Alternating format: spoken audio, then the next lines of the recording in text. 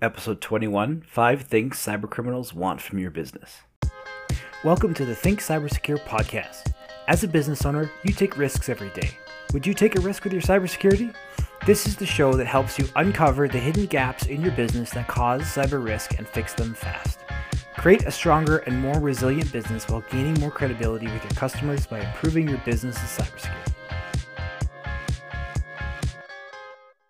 Hello and welcome to the Think Cybersecure podcast. Firstly, I want to say thank you for tuning in. I know how valuable your time is, so thank you for choosing to spend some of it with us. If the cybercrime game has become a race to the bottom to find viable targets and small businesses are prime targets, then what are cybercriminals actually after? If you're like most small businesses, you don't have troves of intellectual property or millions of dollars sitting in the bank. Yet even if that is the case, there are still several things about small businesses that make them potential targets. We'll start with the two items on the cybercriminal shopping list you're probably already aware of. First one's intellectual property. Of course, we can't leave out intellectual property. Intellectual property theft is the chief aim of cybercriminals interested in industrial espionage or to sell to the highest bidder. However, since most small businesses don't have much in the way of intellectual property that a cybercriminal could use for industrial espionage or to sell for a profit, it isn't likely they target your business for this goal alone.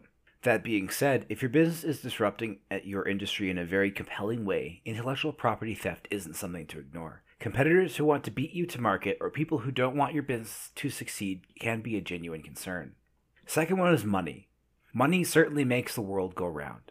It's probably no surprise that most cybercriminals are in business to make a profit, just like you are. Besides gaining access to your bank accounts, a cybercriminal could initiate a wire transfer, change invoice payment details, or change direct deposit information to redirect funds to a bank account they control.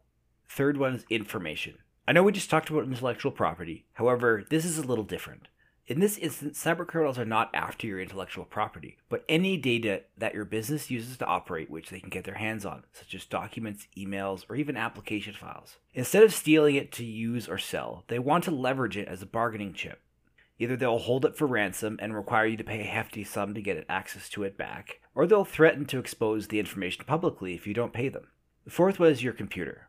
A cybercriminal may not be after your business at all, but only after your computers. They'll use armies of compromised computers they've installed malware on as robots, called botnets, to attack other people or companies. And finally, the fifth one is your customers. If an organization has excellent cybersecurity, one tactic cybercriminals have to get around that cybersecurity is to target a vendor or supplier who may have weaker cybersecurity. They'll then use their relationship to their advantage. For example, let's say your business has access to a customer's internal systems. A cybercriminal may target your business, which they hope has weaker cybersecurity, so they can then use your access to get around your customer's strong cybersecurity and enter their internal systems. For another example, let's say a cybercriminal notices that you're a vendor of a large company. They could attack your business with the intent to read your email and copy some legitimate invoices and email threads. Then they'll send the invoices back to your client from a fake but seemingly legitimate email address, with the payment information changed, prompting your client to pay. As you can see, even though your business may be small, that doesn't necessarily mean that it won't be a target for cybercriminals. Thanks for joining us this week on the Think Cybersecure podcast. At Think Cybersecure, we uncovered the hidden gaps that cause cyber risk and help guide you toward an action plan that will eliminate the stress and frustration resulting from cybersecurity. If you're interested in improving the cybersecurity of your business, then be sure to subscribe and follow along with us. Visit our website, thinkcybersecure.com, for links to every podcast directory where you can find the podcast. If you found value in this episode, we'd appreciate a rating and review on iTunes, or if you tell a friend or two about the podcast. It'd really help us out.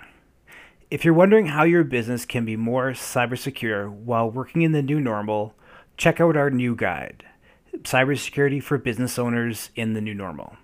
You can get it at thinkcybersecure.com/new normal. Thank you very much for listening, and be sure to tune in next week for our next episode.